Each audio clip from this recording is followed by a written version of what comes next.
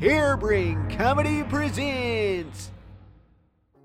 Over the past 2 decades, I have worked with artists of varying genres: music, comedy, theater, dance, and more. It has been my observation that while each has its own systems and specificities, they are all relative.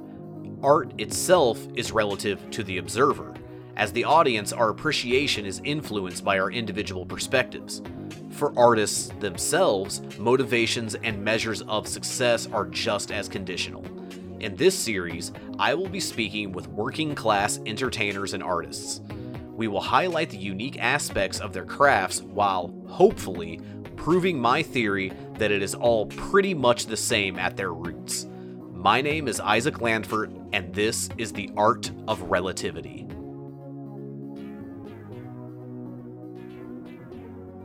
Today I'm sitting with Justin Akeim Trapp, who, where are you living right now? New Ashford, Massachusetts. So it's like the western side of Massachusetts, like about 20 minutes away from Vermont. Okay, cool. What, how long you been there? Man, it's coming up on 3 years, if you can believe it. Damn, yeah, okay. And what was the impetus for that move? My fiance at the time got a job at Williams College, Okay. which is what is it? It's a private liberal arts college. Right. It's like the stuff you see on like 80s movies, you know, like Buffy and kind of thing. Like they got their own personal private tennis courts. That's what it's like. And so she got a job out here. I followed her, and we got married in 2019. Yeah, right on. So I've known you to be, and I might be missing things here, but in the time that I've known you to be an MC, a show promoter, a ceramics artist, and we met. You were a bar back when we met at the White Rabbit Cabaret. Yeah. Yeah. Shout out to the White Rabbit. Hell yeah. Are you doing that like rocking right now? Is that what you're focusing on? It's my main field of work right now. I've not been really able to produce a whole lot of work because of the nature of the job. So I'm around ceramics all the fucking time, but like I don't get as much as I would like to. But that's what I went to college for, or one of the reasons why I went to college. It was my second major that I picked up after doing it as an elective when I was going to Heron School of Art. Okay. What was the other major? Photography. Okay. Did you finish that one too? Yeah. Mm-hmm. Yeah. Okay. I did photography and ceramics with an art history minor. Oh, okay, cool. The Heron Art School is cool because I've known several people that have gone there and they've come out with an art degree that actually like translated into viable work options, which is cool because that you can't say that for a lot of art degrees.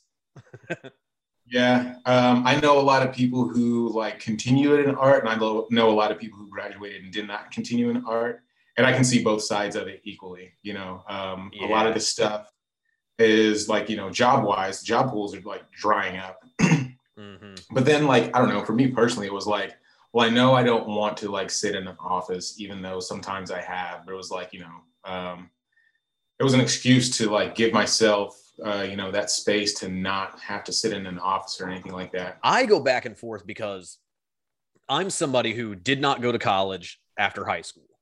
I got my degree when I already had a wife and kid, and I think I was 28 when I started, and I banged out 4.5 years and got a bachelor's.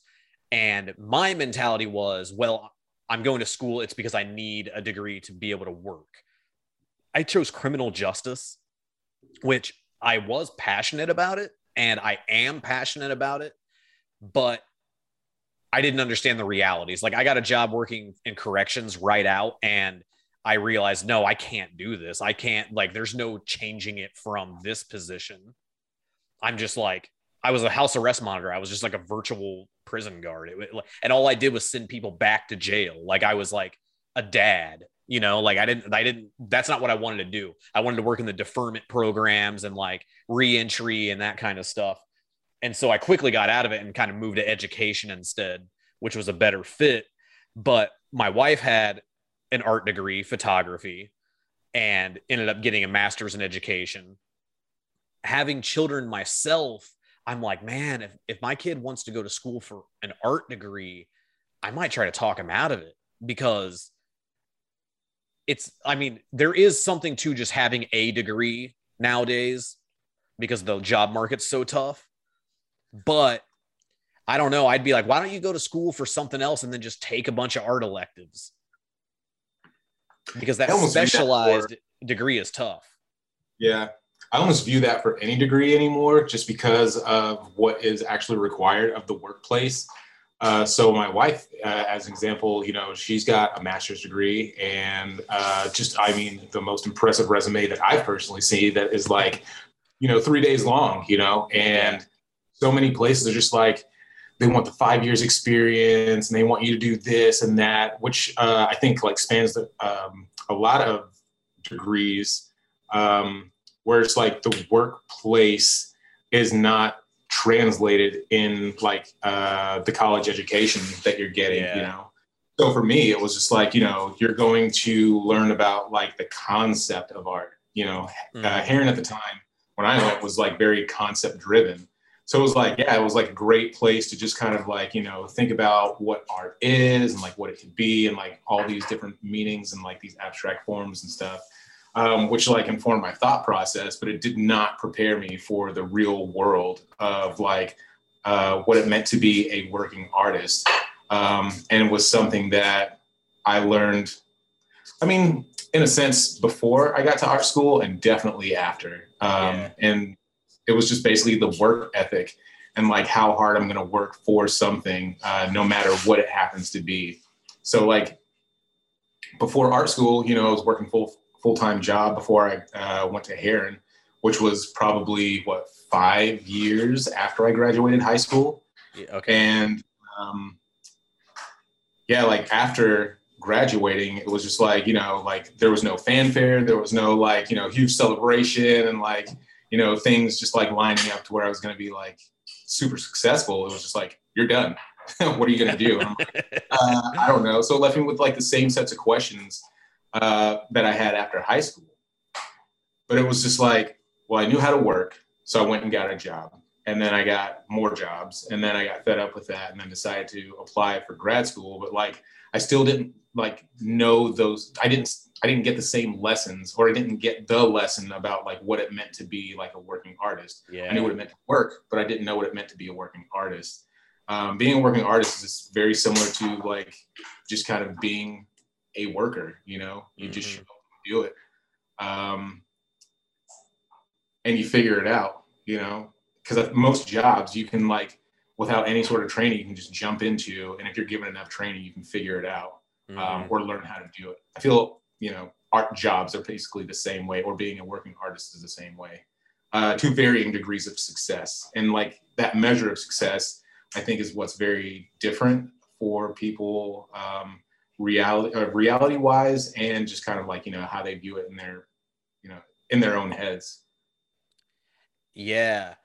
I saw somebody post sharing some meme, but basically talking about how the job market today, how fucked up it is that a job will describe itself as an entry level position, then ask for 3 years of experience. Exactly.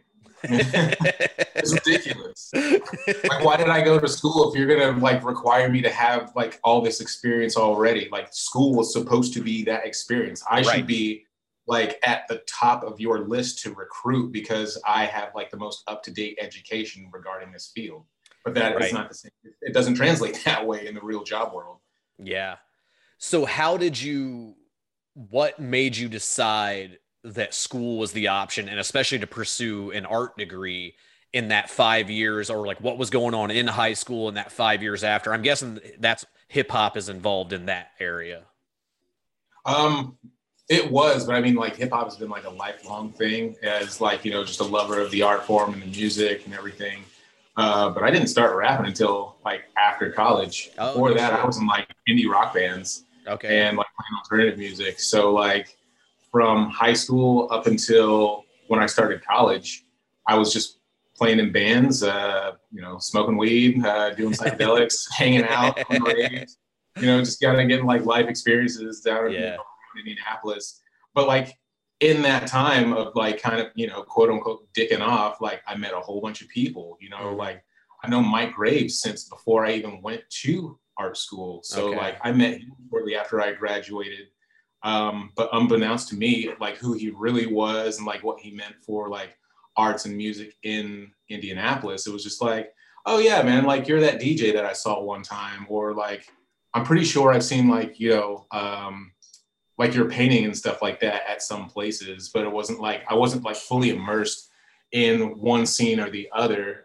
One, because of where I lived, and two, because of my age.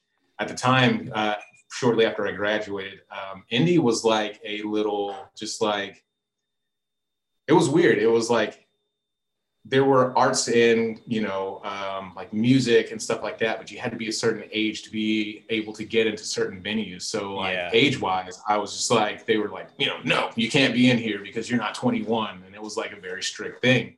It feels like more recently, it's like become a lot more open for people who are not, 21 years of age and can experience a lot of these shows and like concerts and stuff like that, where before it was just like, dude, like we're going to the Purple Underground or, something like that. You always got the Emerson. Oh yeah, right. The Emerson. Oh my God. So like those two places, like, those kind of hold special places for me just because age-wise, those were like the only places that I could go kind of to like seek out those things. But yeah, it was really cool. We're pretty close in age, I think. What year did you graduate high school? 2001. Okay, I was 2000. So like we're right in that same age group. And you're right that like Indianapolis, it was basically like the Broad Ripple, the Butler College Village area. That's where stuff was happening. And it was for 21 and up. As an adult, I sometimes forget how important it is for all ages places because I don't give a shit. Like, I don't want to entertain 18-year-olds, and I don't think that they want to be entertained by me necessarily. But I forget how important that is to have a place for young people to go and be exposed to art and culture. It is. It's huge. Yeah.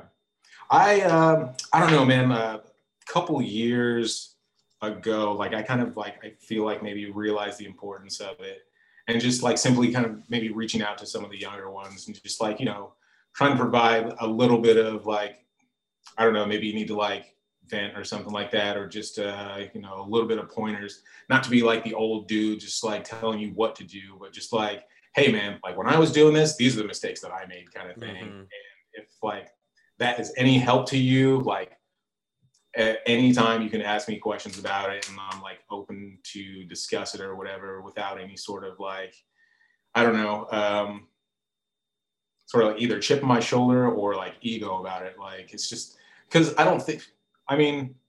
what entertainers do you really know, or how many entertainers do you know from indie of any art form or genre that like really, really made it, So I feel like within that kind of like context, it's like, well, we're all trying to like raise up people, or like more than just a couple people, to like really knock it out of the park and like kind of put indie on the map. I feel like that's been a drumbeat for as long as I've kind of been in the scene, or like kind of known about, all the scenes. It's just like, yeah, man, we really want someone to just be like, rep for indie on whatever. And it's come in some forms, but that real national stage, it just really hasn't kind of like gotten to that point. So for me, yeah, like there are some artists that I know personally that I'm just like, dude, if there's anything that I can do, say, or like, tweet out, whatever, like I'm going to try and help you out, because I do believe you have what it takes to be like, heard nationally, or, seen nationally. Yeah. And I kind of like on this podcast, I've talked to mostly people that are from Indianapolis. Like I've talked to some other, other places, but that's where I spent a decade. And even before that's where I was a lot. So I focus on it, but I think it's kind of quintessentially like a smaller American city in that way.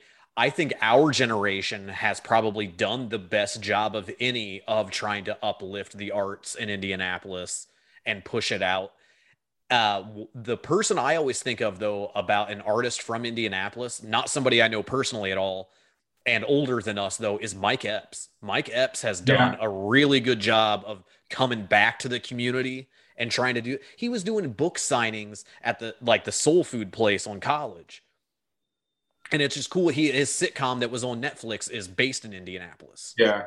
Like, he's done a good job of trying to throw back, but a lot of people, especially in comedy, they didn't really do comedy in Indianapolis. Like, they're from there and they got famous and they talk about being from there, but they weren't like grinding it out in the city. They left before they ever started. So we're just now starting to see, like, Miss Pat has a show on BET Plus. She still claims Atlanta, though, because that's like where she's really from.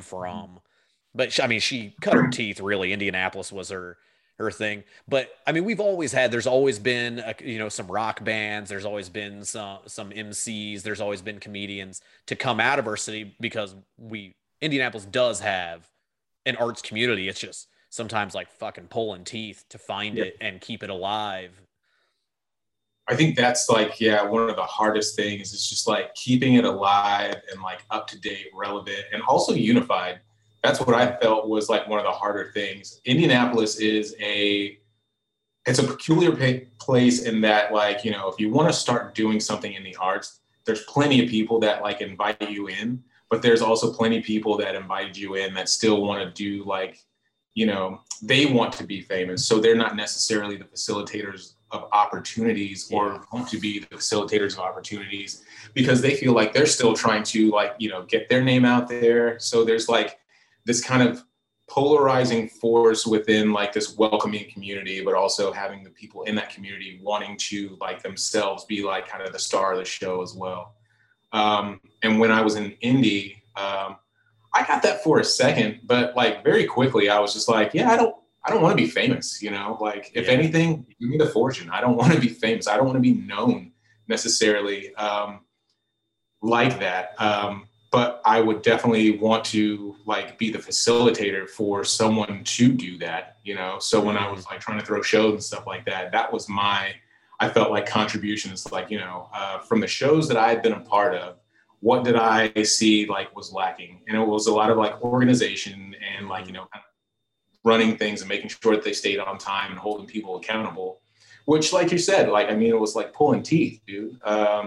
It was so hard for people to kind of really get that understanding. And again, like, thanks to the White Rabbit, because I got to see how they ran their stage shows, how you and Andy ran your stage show. And it was like, that was very informative to me about like timing, pacing of things, and just making sure to keep the audience engaged, which not a lot of promoters or people who are throwing shows probably still even to this day, like really understand and like try and get like a really good stage show that keeps people engaged versus just like, I'm throwing a show. There's the DJ, there's your acts. And, when they get on stage is whatever, because we've got the place booked until, I don't know, 2, 3 a.m. Yeah. And then also thinking about the people who are like helping you run the show, your bar staff, the owners and stuff like that, instead of just thinking of them as like, I guess you gave me this opportunity and I don't really owe you anything, or I don't really care how like some of my participants treat your establishment. Like,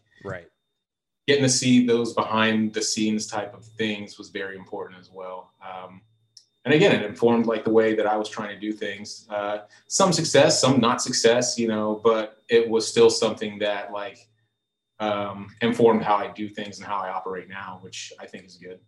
Yeah. I have some questions about hip hop because I'm not really well versed on the inside and like the promotion and stuff. Because unfortunately, a lot of my experiences, working in live shows for all these years, I would be involved with some different hip hop shows, but I never dug the vibes because, one, there was a very like money driven idea of it where like making money by doing a show was more important than what the show itself was. And then also like the like tough guy exteriors of a lot of the participants made it to where like it wasn't like a cool hang either, because it was like just a bunch of cliques trying to flex on each other. And so it like when I would be a part of these, I'd be like, I don't even know why this is happening because no one seems to be having a good time. It's like everyone's agitated and on edge, and all they're talking about is the monetary profit of what's going on. There doesn't seem to be a lot of artistic effort going on here. But then when you were doing your shows, and the one guy you were, was it your cousin that you worked with? Yeah, Black Eddie. Yeah. Like when I would see some of your shows, I was like, okay, this like dials it back for me to like be more something I understand and get into. And I don't know like the terminology, if there's like a subgenre that you would label that's the type of hip hop that you guys were promoting and into, is there? Yes, and it's also like broken down by like the side of like what sides of town people are coming from. I think well, because some folks are going to be like into the old school, some people are going to be into the trap, some people are going to be into like the battle rap type stuff, and I don't know, it was I don't want to say weird. Weird is not the right word. It was, I mean, something that I probably equally participated in as like kind of a negative stereotype where I was like, you know, I'm from this type of hip hop and here's how we do things. And like, you know, this other shit over here, I'm not going to give any play to, which was the wrong, you know, attitude to have, because Sure. it should have been more inclusive to bring everybody on board to elevate the art form and, you know, everybody as a whole, instead of ostracizing some folks because we didn't particularly like their brand of hip hop or how it was done.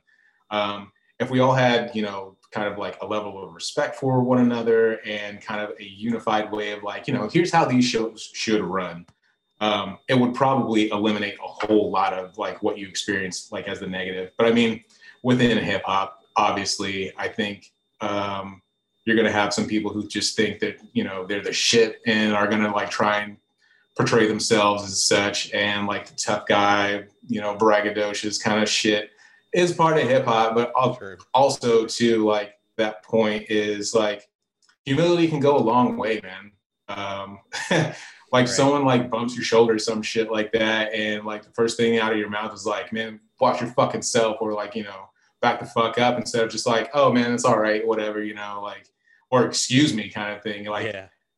it's those small things can like, you know, have a huge impact on the way shows are run.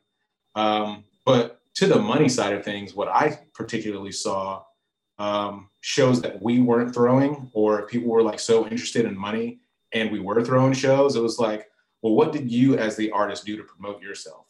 Right. Which was very, very difficult for people to understand. They figured if they were getting booked, that they were in high demand and like people were gonna like come out and see them, or that their name was big enough and that you were going to do all of that legwork, and you owed them at the end of the night. You know, was a big thing as well. One of which, you know, I could only do so much promotion, or we could only do so much promotion. And if you are as big as you are and you have your following, why would you not put our flyer and information weeks ahead of time that we provided for you on your page and blast it out to folks to get people through the door so you could get paid, you know? Yeah. So there was a lot of that going on as well, which was super interesting because, yeah, at the end of the night, you know, of no one being at a show, people would come with their hands out like, you know, it's time for them to get paid. And it's like, did you see people walk through those doors? Did you promote yourself?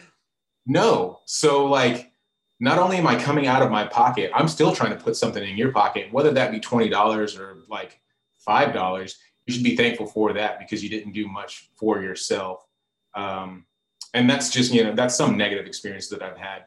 There were times too where people offered, you know, their talents and were just like, I don't want anything back from this. This was like a dope show and I'm glad I could be part of it. Yeah. And that's, from my perspective, like in small time show business, that's always the type of people you want to work with, is where you talk about all the stuff about the show and the money doesn't really come up because everybody understands there's not a lot. And then at the end, if you're able to split it up, and I always use the term like everybody at the table eats, even if it's like just some scraps, we're going to share a can of beans. You know what I mean? Like I'm going to give you a few bucks. And then people are appreciative of that.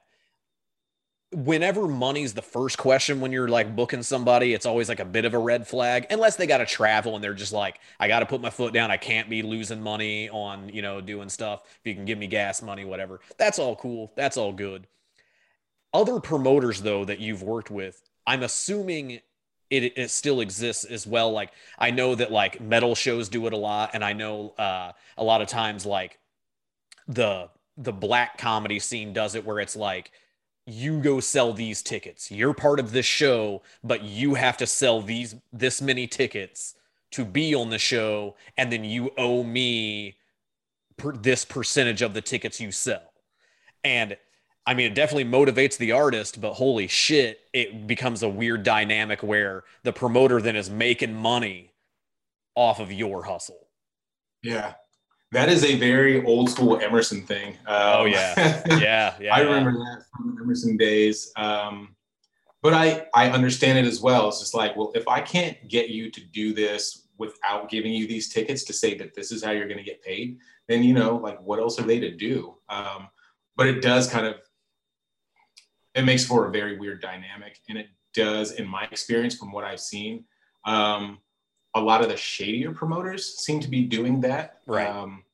And not to say that, like all promoters who are doing this are shady, but in my experience, it's been that, we're giving you these tickets and we're asking you to do all this fucking work, but you, one, had to pay to get on the show. And then two, you have to sell these tickets, which you're going to get a percentage of back, which isn't always the best either. But again, I don't know necessarily what the best course of action is.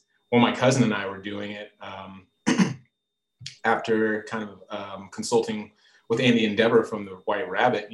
They let me see kind of like their contracts and how they discuss money with promoters and people who want to throw shows. And I was like, cool, like I can borrow that language and like make it my own. That way I can give people something, be like, here is what the contract is. You understand what a contract is. Now read all the terms and conditions. And if you don't follow through with that, there you go. You got like in writing what you've signed and your expectation. And that again worked with moderate success, but it was still something that people were so ingrained to do stuff a bad way that it was hard for them to kind of like see how much better like this way could be. Mm-hmm. And kind of like eliminate a lot of the unknown expectations, like, oh my God, how much am I going to get paid tonight? Well, it's like, we're going to give you a percentage.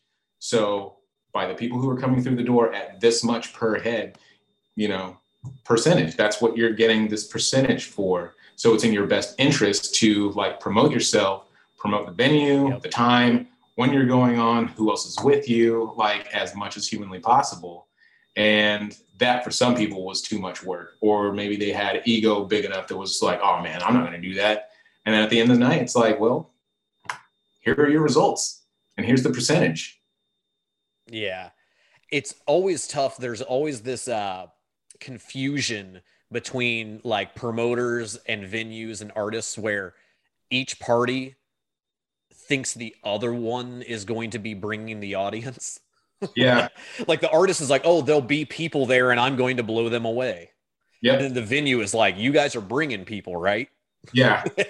Because we need people to come by. From the venue's side, it's like, yeah, we're not necessarily promoting this as hard as you should be, because we are just a facilitator. Yeah. You don't have the space enough, but we do. So we're renting this out to you. It's not that we're doing all this extra shit for you. Like, and if that was your expectation, did you get it in a contract?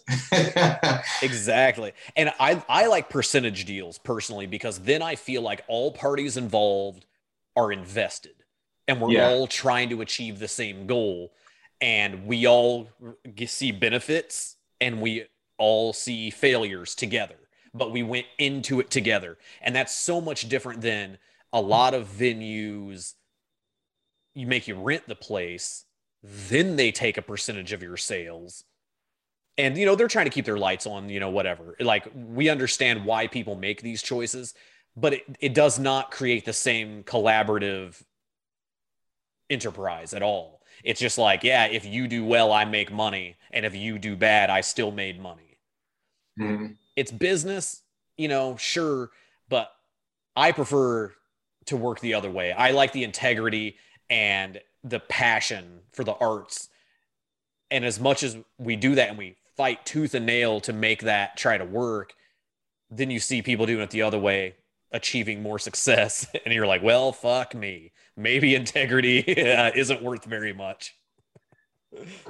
I mean, there is that too, but I mean, for those people who are successful, I don't know, look around for how many people are doing it who are like, probably in the same boat as us, who aren't necessarily as successful.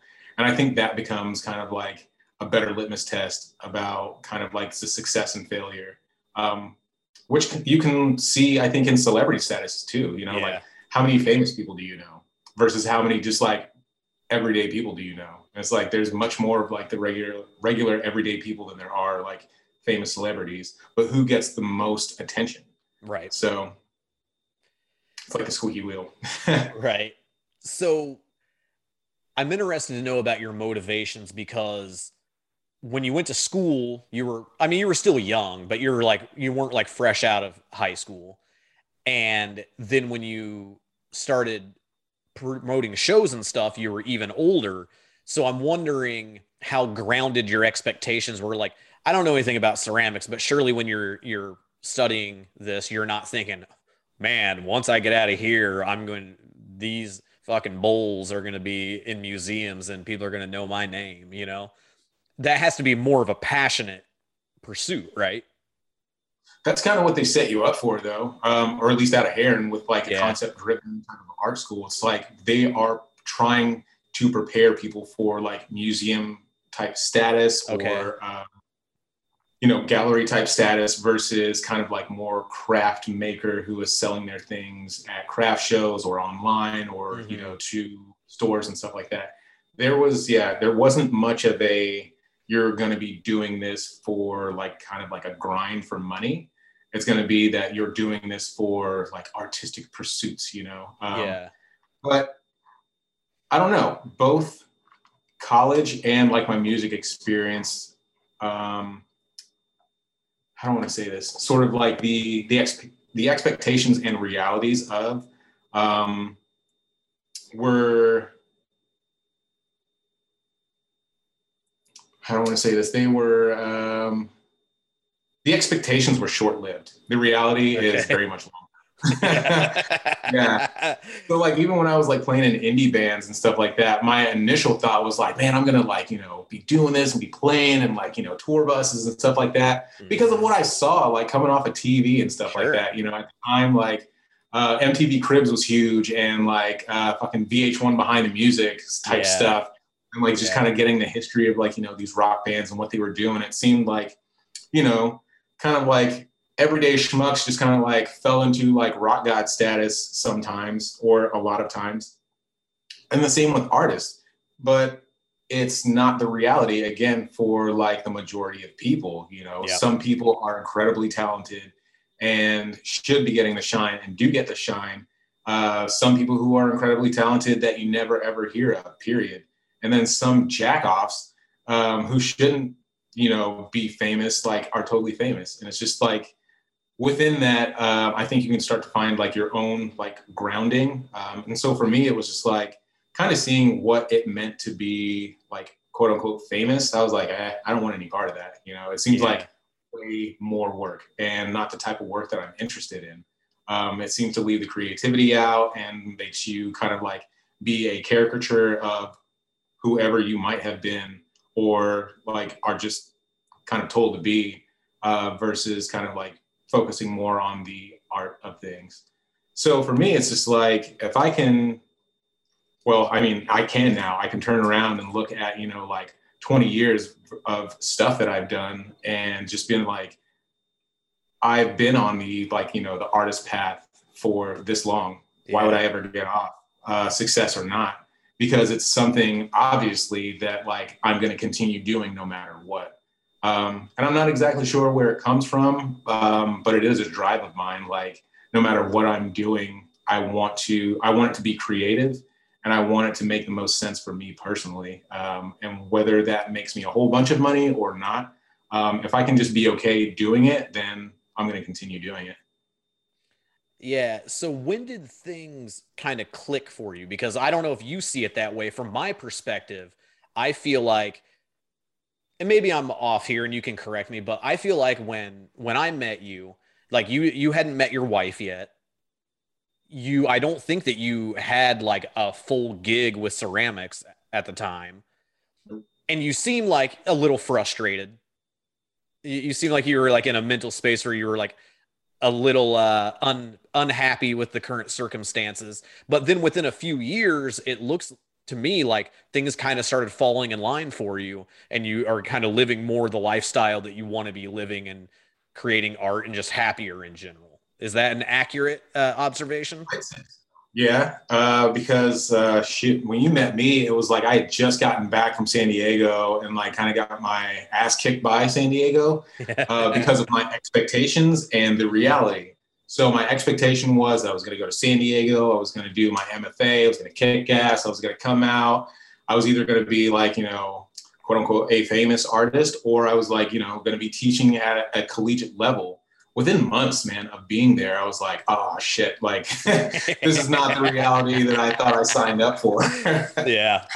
And it was like a lot of it was from what was going on at the school. There was like a lot of infighting between professors. The dean had just died. The funding for some of the departments was just super lacking. And then the workload, your workload expectation was like fucking crazy. And then just the education that I was like supposed to be getting, I was like, I don't need to pay for this. This is a crazy amount of money for me to basically just kind of come out and live in California and say that I'm like doing this master work, Right.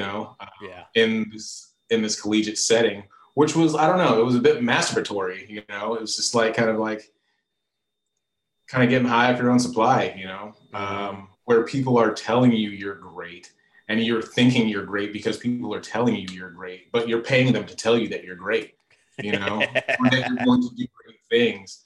And yeah, dude, if enough happens, I guess, in a situation, you can kind of like smell through the bullshit. And I feel like that's what happened for me. And it came down to money. I looked around and realized that, like a lot of my own peers were in financial situations that were way different than mine. I took out student loans and it wasn't a like obscene amount, but if I'd continued going, it would have been like just a little bit past the national average. And I was kind of coming into that reality and looking at that and the expectation of like how much money I was going to be making from any job that I got through ceramics. It was like, I could have just kept working and like stayed being poor. Like I didn't have to like try and make myself poor by going to school, Right. Right. And the promise that I was going to get a job that's, the national average of like getting a master's would have made me like what, 65, maybe $70,000, but not in ceramics. Like, like, right. Like what am I going to be doing in ceramics that I'm making that much money outside of being like, quote unquote famous artist. So it was just like, oh shit, like, that kind of reality or alarm bell went off fairly early. So ditched that plan, came back home. And it was like, well, again, just like after graduation, there's no fanfare. There's no like, oh my God, surprise, you're home. And like, we're so welcoming. And here are all these opportunities to make you like the most successful you can be. It was like, what are you going to do? I was like, fuck. The one thing I know how to do is like go out and get a job, multiple jobs. So like by that point in time, I had like 3 or 4 jobs. I was getting sick of that and was just like, all right, something needs to change. And I know that I have skill sets and talents enough to go do things that are more in line with what I enjoy and can get me a lot less stressed and still be like the same amount of poor and happy, or, hopefully try and make a little bit more money and be like a little bit more successful and happy. And so far it's balanced out that like, I'm roughly the same amount of poor, but I'm a little bit happier because I'm doing more of what is in line with what I enjoy doing. Yeah. And you took the same path as me where you've hitched up to a woman who has a better job than you. So Yeah, that for you can sure. survive. Like, will say that all day, man. She's like way more talented than I am. Her skill sets like transcend mine like 1,000-fold. Yeah. So are you happy now? All right now? Are you I'm happier. I mean, there's still things within my job that like utterly piss me off. And it's basically because it's still almost in a service capacity instead of just like, let's all make art and be like, just happy individuals and like carefree about everything.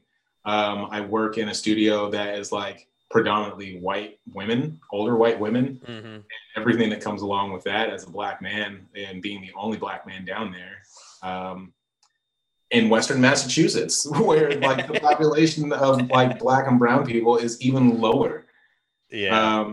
So there's like that, but it's still doing something that I have like more of an interest in doing. And I find more things that make me happy about it than I say probably don't. And I'm learning more than probably I would have throughout any time in a master's program. But then I'm also like of a different mindset than I was, when I was younger. So like I'm more open to learning things instead of kind of like running around and trying to be like, I guess the best, and like everything that means. Yeah. Do you have aspirations? Like, have you in the past had, or in the future going to have like an Etsy store or something like that?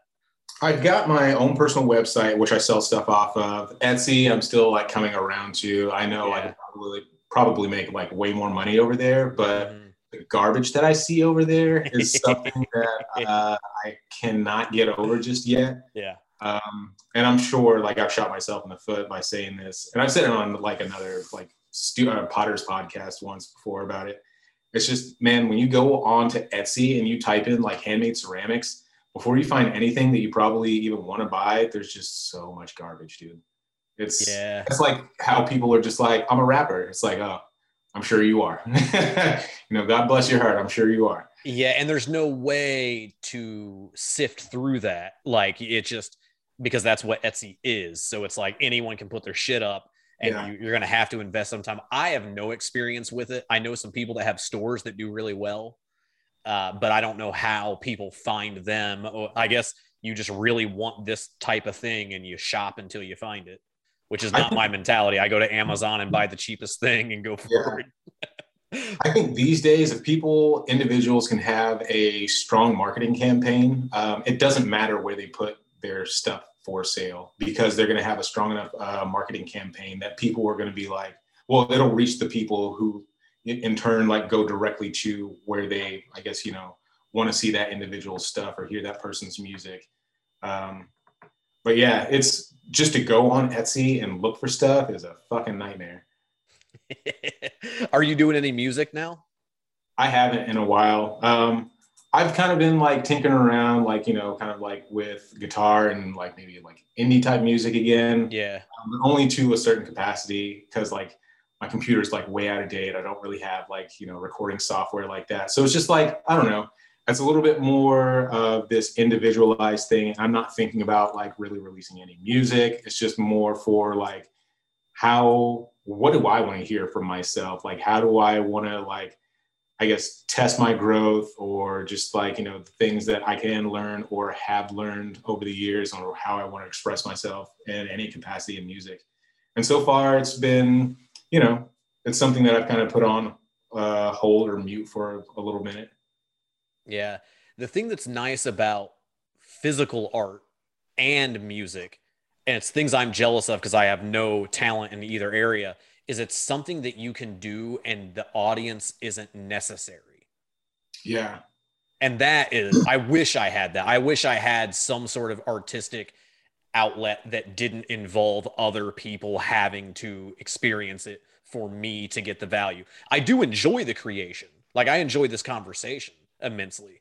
And I guess I could just delete this when it was over and I'd still feel good about the time we spent and the talking, but it's not how I'm trained, I guess. Mm-hmm. I need then other people to watch it and be like, oh yeah, cool. That was I good. think that for me is what's nice about being able to kind of like bounce between different genres for myself. Whereas like, yeah, sometimes I feel like being more social. Maybe I want to be in a band, or like, yeah, I still want to do music, but I don't want to fuck with anybody else. So like, I'm just going to do this hip hop stuff by myself. Yeah. And ceramics can also be the same way. I can get into a studio mode where I'm just like, I don't want to be around anyone, and just kind of like, you know, carve out space enough just for myself, where I'm not surrounded by anyone else. No one's going to ask me questions. I don't have anybody else's input. Or I maybe want to be more part of the community as a whole, to like get inspiration from or bounce ideas off of, stuff like that.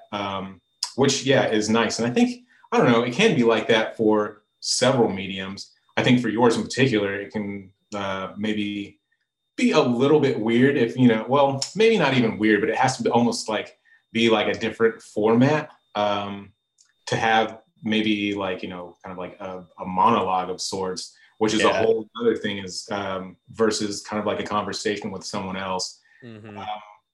But for me, yeah, there's like, I feel like there's a huge amount of flexibility whether I want to participate with others or not. And I feel good in that. Just because, yeah, sometimes, like I said, sometimes I feel like it, sometimes I don't.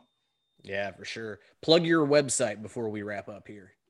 Halffullceramics.com is the ceramic stuff, and you can find me on Bandcamp under Scoot Dubs, SCOOTDUBBS. Awesome. Is there anything that you feel like we missed? Anything you want to say before we wrap this? Indianapolis killed the electronic music scene in the early 2000s.